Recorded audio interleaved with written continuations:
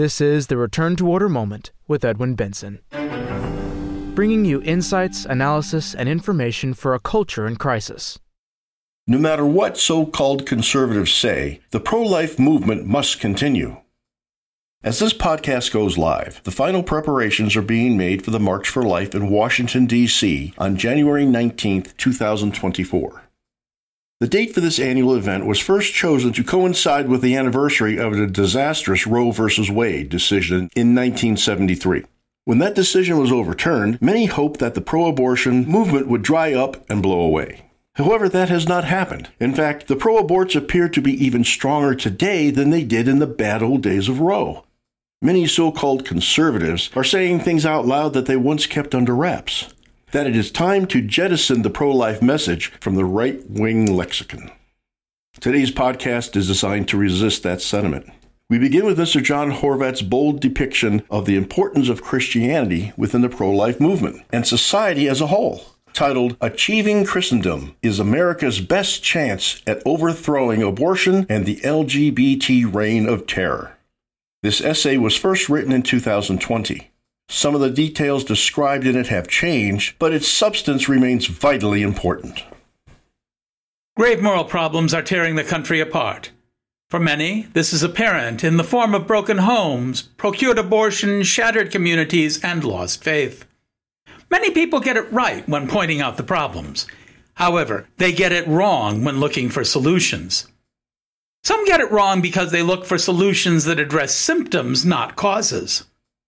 Others search for a way out that involves the least possible effort. In these politically correct times, people are told not to offend anyone by their proposals. Thus, they automatically exclude the only real solution, which is a return to Christendom. They are willing to consider any other solution, no matter how absurd or improbable. Anything but Christendom. Christendom. It may seem shocking since its days seem long past. We are supposed to be in a post-Christian era. However, the urgency of our times call for it. We need a Christian civilization if we are going to overcome the present crisis. It needs to be at least considered. Because our problems are moral, our solutions must also be moral. The rich treasury of Western thought and traditional church teaching prove that the natural law and Christian morality are the norms that are best suited to our human and social nature. We find our greatest happiness inside institutions and social structures that take us to the end for which we are created, God. Thus, we should naturally tend to favor Christendom. Everyone, Christian and non-Christian alike, finds the best conditions for prospering inside a family of nations that facilitates virtue and promotes social harmony in this vale of tears. But everyone avoids this conclusion. We have long been conditioned to reject this line of thought. This anything but Christendom, or ABC, syndrome curiously applies alike to the political left, right, and center. It embraces both secular and religious America. The most rigid tyranny bars anyone from thinking outside the materialistic box. Each political sector has its own reasons for denying Christendom. For radical liberals, the ABC syndrome makes sense. They resent any moral limits to their acts and do not care if there are harmful consequences. Individual pleasure reigns supreme regardless of self-destruction or the death of babies. Thus, a Christian moral code represents an unbearable restriction on their desires to do, think, and be whatever they want. Their variant of the ABC syndrome is to allow everything but Christendom. Use any letter of the LGBTQ plus alphabet, but never use C for Christendom. Those on the right have a different approach. We find Christians who truly desire a Ten Commandment-based moral code, for example. However, they dare not promote Christian morality because the people and media who oppose it appear to be numerous. For them, it has no chance of winning. Thus, They subscribe to the anything but Christendom approach on how society should be run. Every concession must be made to accommodate others who refuse to accommodate them. Christians dance around all the issues touching on Christendom, but no one dares say the word. And then there are the radical moderates, who want to appear non-radical. In their radicalism, these extremists purge all moral references from the debate. They prefer to tweak the status quo, hoping to avoid the Christendom issue altogether. As society falls apart, this effort proves elusive and ineffective. Three main fallacies are used to justify the ABC syndrome. The first is the mistaken belief that proposing Christendom imposes the faith on non-believers. Liberals think that establishing any moral limits means imposing Christianity on others, and yet they have no qualms whatsoever in imposing their anti-Christian will on Christians, on Christian feast days such as Christmas and the Little Sisters of the Poor. They have no scruples about stuffing a drag queen story hour world of perversion down the throats of society, despite protests from concerned parents. Christians cannot impose their faith on those who do not believe because faith is a gift from God. It cannot, by its nature, be imposed. However, Christians can and should enact reasonable laws based on the natural law that call for moral restraint to form a just and harmonious society. Since Aristotle, moralists taught that this natural law is valid for all times, places, and people. By advocating such moral limits in the law, Christians merely obey the nature of the law, which restricts what individuals might do for the sake of the higher common good. In proposing Christendom, we are not imposing, but returning to an order that conforms to our human nature and which favors our development and sanctification. In submitting their everything but Christianity agenda, the left imposes on society a destructive system that brings it to ruin. The second fallacy is that Christendom is so far removed from society's current state that it is impractical to propose it. The Christian agenda is hopelessly outdated from postmodern times, it is falsely claimed. There is nothing more outdated than today's anti-Christian agenda. As Catholic thinker Plinio Correa de Oliveira notes, there is nothing new about divorce, procured abortion, nudity, and moral depravity. Most modern proposals are merely recycled pagan vices from antiquity. Moreover, what could be more foreign to our American Christian heritage than the sudden appearance of transgenderism or the current mainstreaming of satanic movements? Indeed, most Americans identify with a return to our Christian roots. They have problems adjusting to the latest barbarisms proposed by a neo-pagan culture.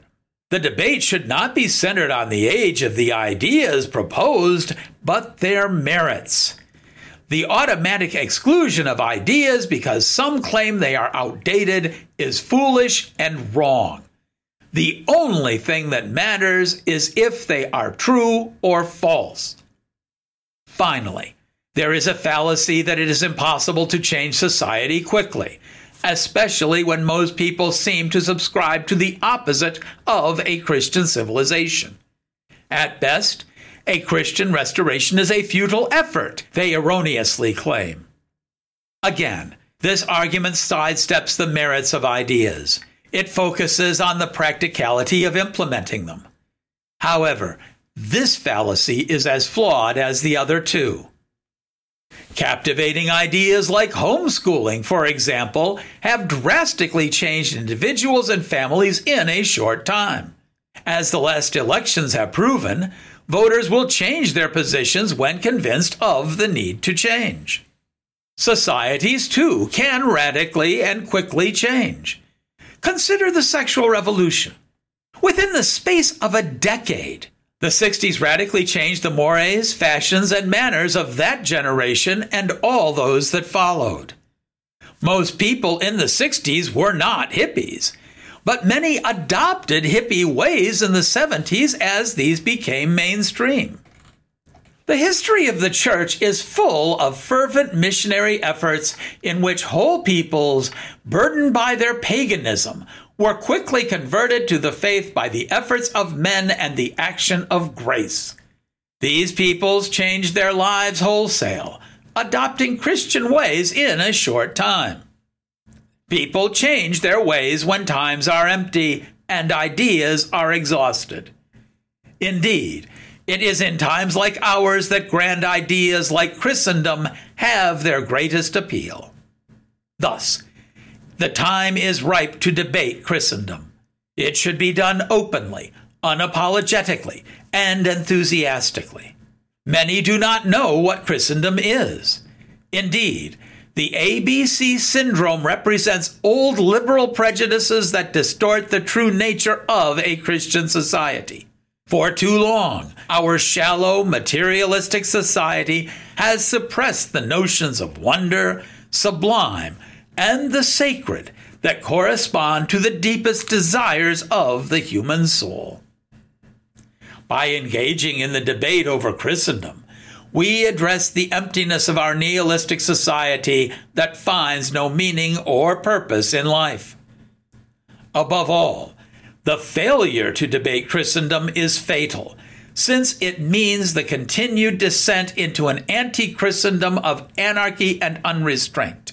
This anti-regime is already seen in the dark yearnings of Antifa, anarchists, and the satanic movements that call for a world without morality. They advocate the destruction of our nation and the persecution of those who keep the faith. These topics need to be discussed. We should not be afraid to proclaim our desire to see Christ as King. Numerous popes have described this Christian society as one that affirms the social kingship of Christ. In his encyclical Quas Primus, Pius XI says that, quote, "Once men recognize, both in public and in private life, that Christ is King, society will, at last, receive the great blessings of real liberty, well-ordered discipline, peace, and harmony," unquote. Only Christendom can be a truly just society for all. Now that we have looked at the general situation, let us focus more specifically on the importance of the abortion issue in American politics. One can see the importance of the abortion issue to the American right wing by taking a look back to the 70s and 80s. Difficult as it may be to remember, much of the support for the liberal Jimmy Carter came from people opposed to abortion. Mr. Carter's reassuring smile and Baptist background convinced many that he was on our side of the abortion issue. Mr. Carter's term of office radically changed that perception.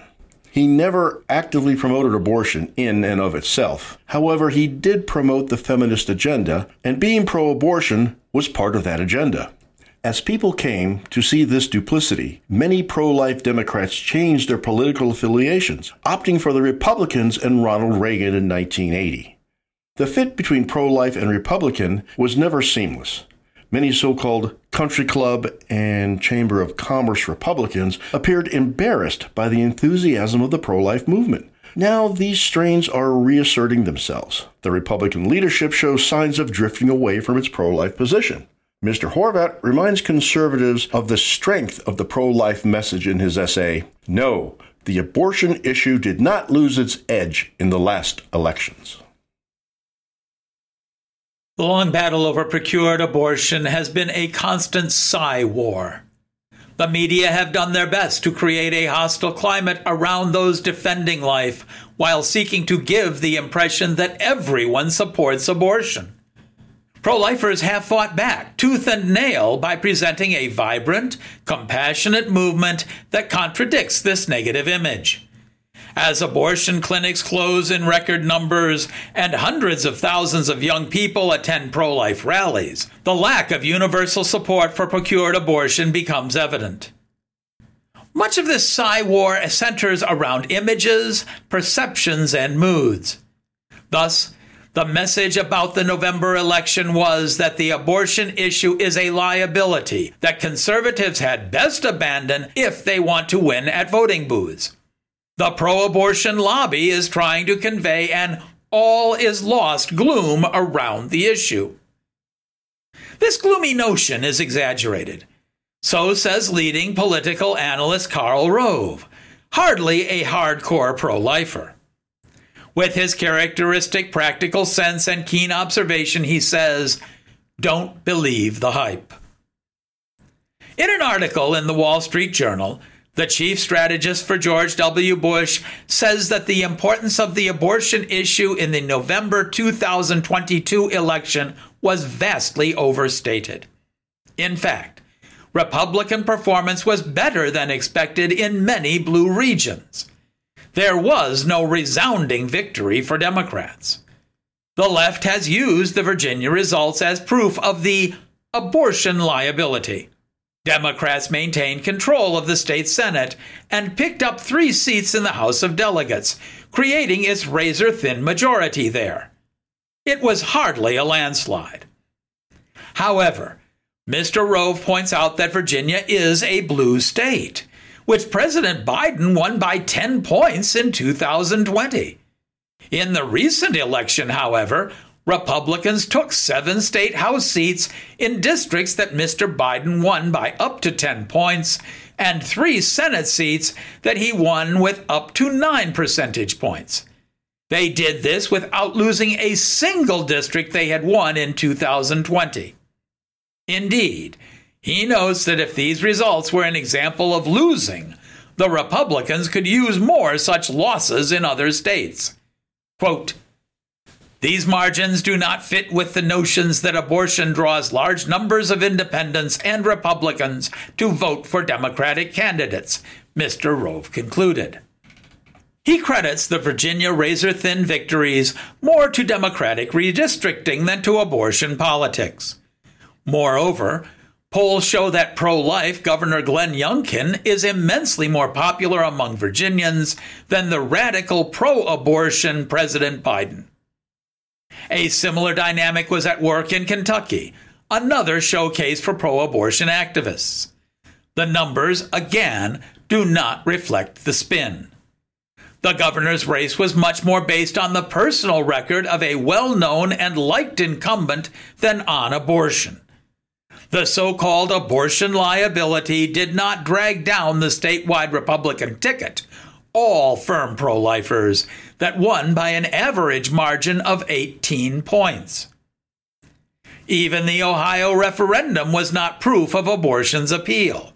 Mr. Rove attributed the defeat to errors in strategy and framing. The pro-life side was massively outspent as the opposition poured outside money into the effort. He believes that this defeat and other such state ballot measures are inconclusive.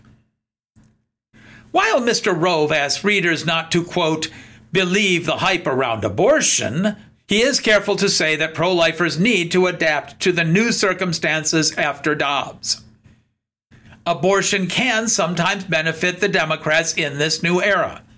Pro-lifers must be careful about how they engage in the debate and be prepared to invest funds in their efforts. However, he insists that the anti-abortion cause is a winning issue if framed with care. The important thing is not to give in to the media's gloom machine that tries to claim that all is lost. It is easy to forget that the Dobbs decision threw the pro-abortion movement into the throes of despair. It still has not recovered. In the Psy-war over procured abortion, victory comes to those who are grounded in certainties, not dark impressions. In this case, the pro-life movement must do what it has always done: confide in God, who will give certain victory to those who defend his law. The real strength of the pro-life movement has always been in its reliance on people of faith. Only a handful of professional politicians ever wholeheartedly embraced that position. However, millions of individuals from all walks of life and all parts of the country eagerly presented the message that abortion is murder.